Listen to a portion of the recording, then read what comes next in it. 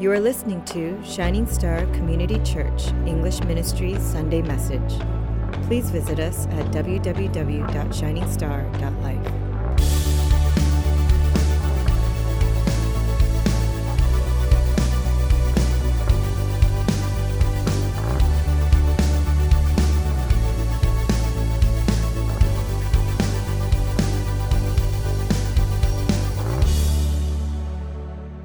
Now, this is a powerful story I'm sure all of us are somewhat, if not very, familiar with.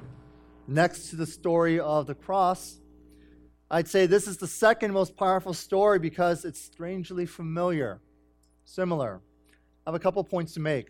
The first is this: we need to simply trust and obey God. Amen? Turn to your neighbor and say, trust and obey. You know, when it comes to faith, we always think of the moment or really the event that really tried or tested our faith. Faith to us is usually about the moment, isn't it? Or the hour of decision. And it's true. We certainly have defining moments throughout our lives that demonstrated the strength or the weakness of our faith. But faith is not defined by or characterized by moments in time, because true faith is linear. Is linear, as in like the Energizer Bunny. It keeps going and going and going on forever. Faith goes on forever. Faith believes and continues to believe. Faith practices what it confesses. In short, faith is all about trusting and obeying. It's not just trusting and holding it and just being introspective and waiting upon. It's trusting and obey. That's ultimately what we learn from Abraham's example when God puts him to the test. So we've just read it, and again, many of you have heard the story before, but let's think about what made it such a powerful test. The first is this: God, he demanded Abraham's greatest treasure. He demanded Abraham's greatest treasure. So this totally came from left field. Without any type of indication or explanation, God asked Abraham with perfect clarity, so that there's no mistaking what he said. He said to Abraham, "Here I am," Abraham replied. God said, "Take your son, your only son, whom you love, Isaac, and go to the region of Moriah, sacrifice him there as a burnt offering on a mountain that I will show you." Now, we know that God had tested Abraham before, but I think this is a bit much, don't you think? I mean, this is the ultimate test. Before, Lot, his nephew, did some weird stuff, some bad stuff, and Abraham, he had almost temporarily lost his nephew Lot. In the previous chapter, he had to send Hagar and Ishmael away. But this test was completely different. Abraham had no greater love, no greater treasure like his son Isaac. Isaac was the son Abraham was waiting for 25 years. 25 years. Can you imagine waiting for 25 years for something? Isaac was a miracle baby. A miracle baby. Abraham was old. Sarah was old. This was the precious son, the precious treasure and gift of their old age. And Isaac was the son of laughter too. He was the example of God's amazing grace. Amazing gift to Abraham and Sarah. And yet, here we have God asking Abraham to give up the most precious thing in his life. Folks, there may come a time when the Lord asks something from you, and what he asks of you will not be easy to part with. It won't. How often have we mistaken the gift of God to be more important than the God who gave us the gift? We hold dearly to these things, thinking that the gift is far more precious than the giver, that the blessing is far more precious than the blesser. We need to be careful not to confuse God's gift as God. Otherwise, like Revelation chapter 2, verse 4 says, "I have this against you. You have abandoned your first love." God is our first love, amen? No one comes and nothing comes before him. Make no mistake about that. God has a right to claim your most precious treasure. He has every right to claim your most precious treasure. He may ask of you the very thing that costs everything you have. And he will not apologize for being first in your life. And when God claims our most precious treasure, we must trust him and obey. Amen? Trust and obey. But the thing was, it wasn't just about the treasure. It was the fact that God demanded something of Abraham that he just could not understand. Isaac was the child of promise. God himself miraculously gave Abraham the son. God also promised that all the covenant promises would not only just be fulfilled, but be fulfilled through Isaac. Abraham had been tested and tried, and he knows that God's promises are true and that God is a promise keeper. But now God is asking for a sacrifice, but this isn't just any sacrifice, it is a human sacrifice. And that just doesn't make any sense. That doesn't make any sense whatsoever, and I'll tell you why. Because the Canaanites, they performed human sacrifices, and God called it an abomination. An abomination. It is sinful. It is evil. It is wicked. You must not. God's people did not sacrifice people. And so this command must have been the most confusing and warped and contradictory thing to Abraham's righteous mind, and yet God commanded, take your son, your one son, the one that you love, and offer him as a burnt offering.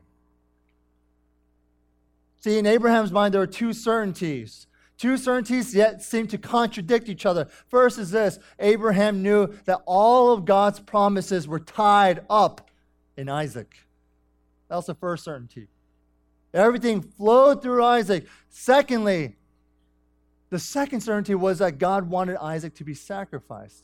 How in the world did this make any sense? This was completely incomprehensible. Folks, can I say something here? It seems like in Abraham's case, but oftentimes even in our lives as well, the command for us to give up something we truly treasure and truly love up to the Lord, no matter how confusing or contradictory it may seem, the giving up of the treasure is never really the point. It's not actually the point. Giving up the thing that you love. The real point of Abraham's act, as well as ours, was not about the sacrifice of the treasure, but it was about the sacrifice of your will. It was about the sacrifice of your wisdom. It is about the sacrifice of our understanding so that we might see if we really have faith in God. This is where people might be tempted to interject that commonly used phrase, although it's not biblical: God works in mysterious ways. The point is, what we have in Scripture is the revelation of God, right? The way that He's revealed Himself.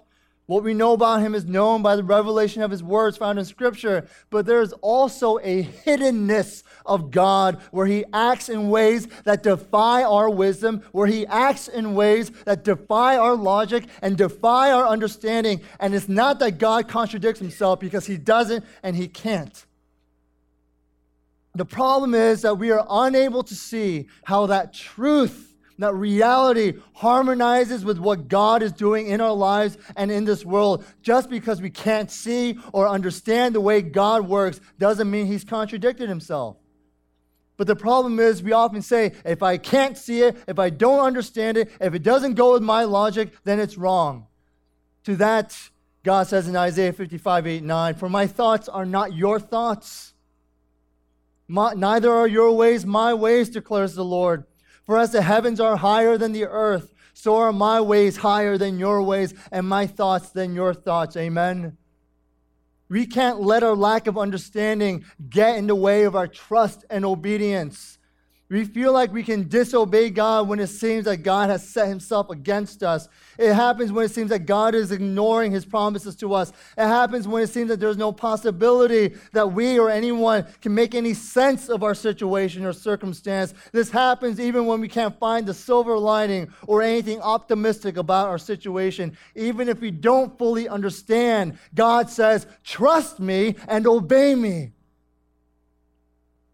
Are you willing not to sacrifice the great treasure in your life, but are you willing to sacrifice and let down and surrender and submit your will, your reason, your wisdom, and your understanding? That's what God is asking. And so that's exactly what Abraham did. You know, part of me kind of wish that there was a whole chapter devoted to the thoughts of Abraham during this time. But I think the shocking thing about faith is that it's not as convoluted as we may think it is, because here in this passage, Abraham's response was pretty clear. It was direct as a command to sacrifice his own child was. His response was prompt, because early in the morning, he was getting up ready to obey God's command. And let's face it, sometimes it's even hard for us to get to work or do our quiet time in the morning without dragging our feet. But here we see Abraham get up early in preparation for the sacrifice. Then we know that Abraham obeyed persistently. This wasn't a stepping out on the porch type of deal to kind of just get it over with. This was a 3-day trip. 3-day trip. There was plenty of time for cold feet. There was plenty of time for disobedience. There was plenty of time for running away from the situation, but Abraham persevered step by step, trusting step by step, obeying. Then we know also Abraham obeyed rigorously. Again, it's not like there was an altar to plop his son on top of and make a quick sacrifice of him. No, Abraham had to cut the wood. He had to go cut the wood, load it up onto his donkey, set out on the journey, travel to the designated place, then load the wood on top of Isaac's back, lit and carried the torch, packed the knife, then hiked to the place of offering. And then he built the altar of stones, and he prepared the wood, and then he bound up his son. Then he placed his son on the altar, and then he drew his knife to slay his son. And what's interesting is that as I've just described the step-by-step of what Abraham had to do, I'm sure many of us were feeling something, perhaps a little anguish, concern, fear, confusion, maybe even anger, because you felt like you had to sacrifice something too. But all throughout this very real process of sacrificing his son, there is not a single mentioning of how Abraham must have felt. I mean, we can definitely try to imagine the agony of his soul, the agony of it all, honestly, and that's what makes the story so powerful. But as far as what the Bible says, there is not no mention of his concern or how terrible he felt. And the reason I believe that's the case is because faith is not based on emotion. You hear me? Faith is not based on emotion. Sure, there are definitely many moments when our emotions are stirred, but how often has it been limited ultimately by how we feel? Faith isn't about how we feel about the situation or that event. Faith is about trusting God enough to do what he says, even when it doesn't make any sense, even when you feel the exact opposite, even when every fiber within your body is rebelling against your obedience to the Lord. That's when God calls us to trust and obey him. So how did Abraham do it? What allowed him to trust in God and keep going? That goes to our second and final point. And this is it. Because he knew God will provide. God will provide. Turn to your neighbor and say, God will provide. Today I want to share with you the names of God. And these names reveal to us all who God is and why we can trust and obey him no matter what happens in life, no matter where we are in life, no matter how tragic our circumstances might be, no matter how confused we are. For God is El Shaddai. That means the mighty one. He is El Elyon, the possessor of heaven and earth. Amen. He is El Roi, the God who sees me. He is Adonai. That means he is the Lord. He is Jehovah Sabaoth, the Lord of hosts, which means he is the Lord of the armies of heaven. Hallelujah. He is Jehovah Nisi, the Lord our banner, which means he is the one under whom we unite and where the power of our enemies are vanquished. He is Jehovah Rohi, which means the Lord our shepherd. But we also know that he is also the Father and the Son and the Holy Spirit, that he is the Alpha and the Omega, the beginning and the end. We also know that he is the wonderful counselor and the mighty God and the everlasting Father and the Prince of Peace. And we know that Christ our Lord is the bread of life, that he is the light of the world, that he is the good shepherd and the resurrection and the life, and that he is the way and the truth and the life, and that he is the King of kings, and that he is the Lord of lords, and there's just so many more. But here in this chapter, God is called yet another name. Another name, a name Abraham gives to this place of testing. See, at this moment, at this very moment, God is called Jehovah Jireh. Jehovah Jireh, and what does that mean? It means the Lord will provide. The Lord will provide. That name itself was the content, the basis of Abraham's faith throughout this great test. I don't understand what you're doing, God. I don't get it. It is incomprehensible to my logic. It is a contradiction. But God, you are God. You are Jehovah Jireh, and you will provide. Somehow, some way.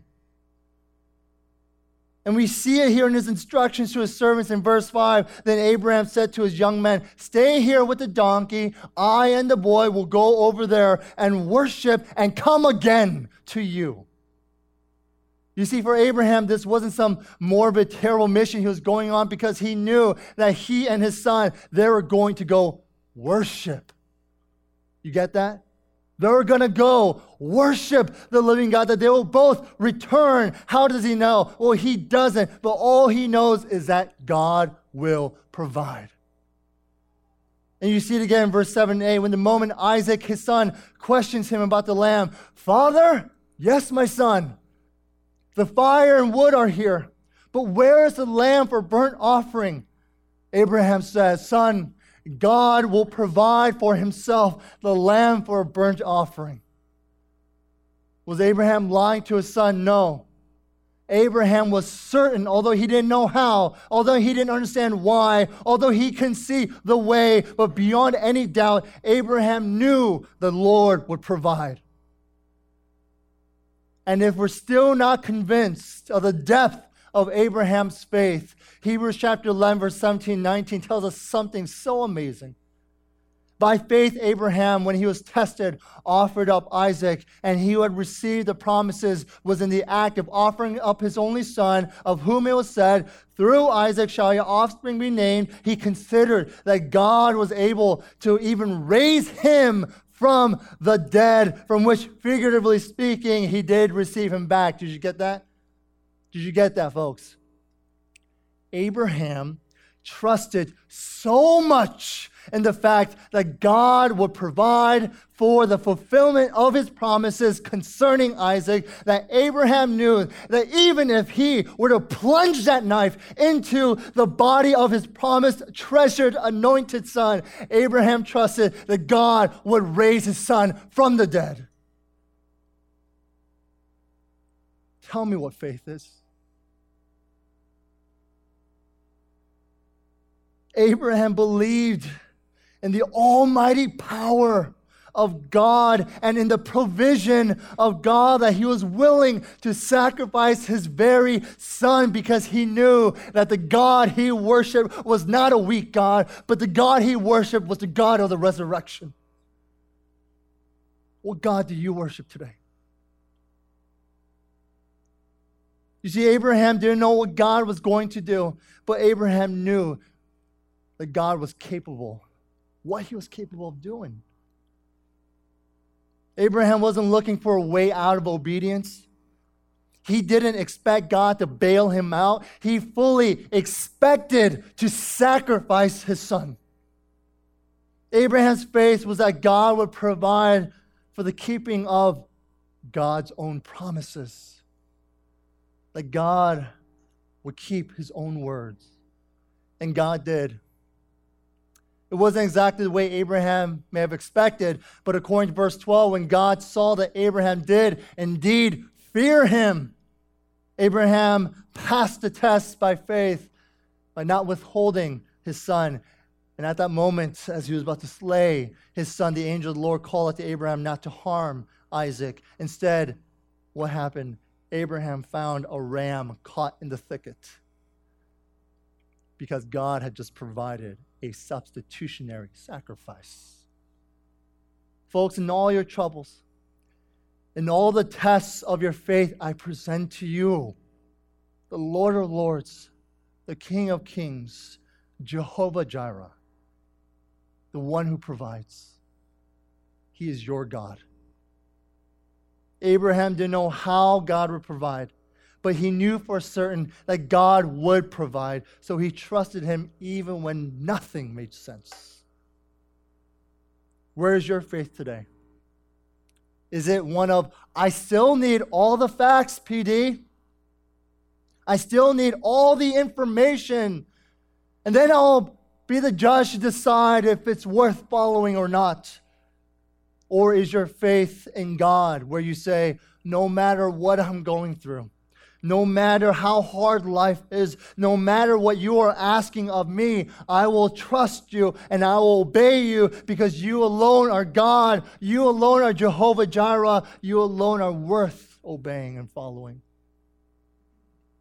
Now, God could have asked Abraham to take his son out back in the back lot and sacrifice him there, but instead, God did something interesting.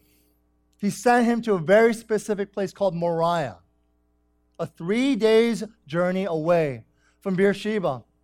And it was on a hilltop that Abraham faced the test and where he also received the substitutionary sacrifice. But this hilltop wasn't just any hilltop, people.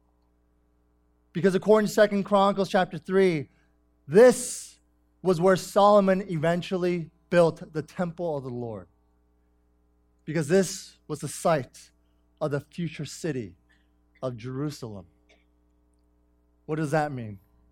It means that this was the location of another hilltop that was mentioned in Scripture, and that hilltop was called Calvary.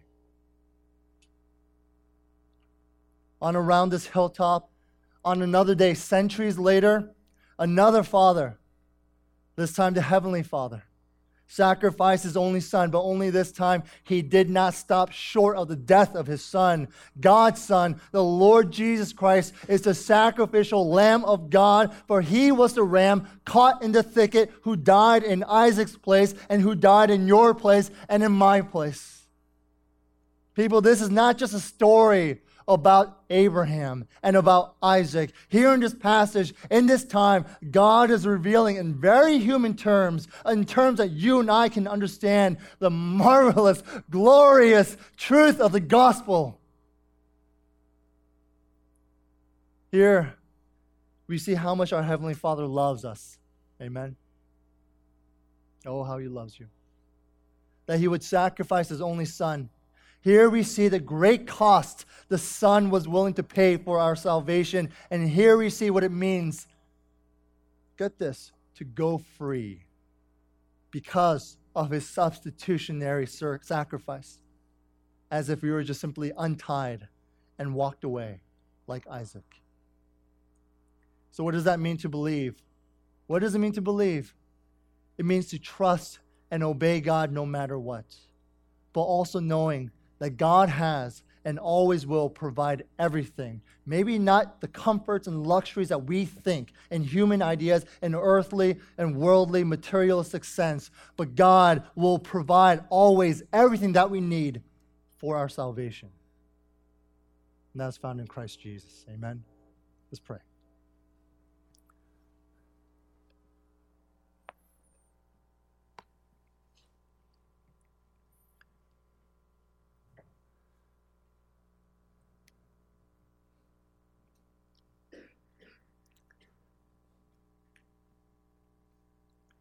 Perhaps, Lord, we are all in a situation in our lives where we're confused and really just questioning the things that you have directed us to obey, and they seem like a contradiction.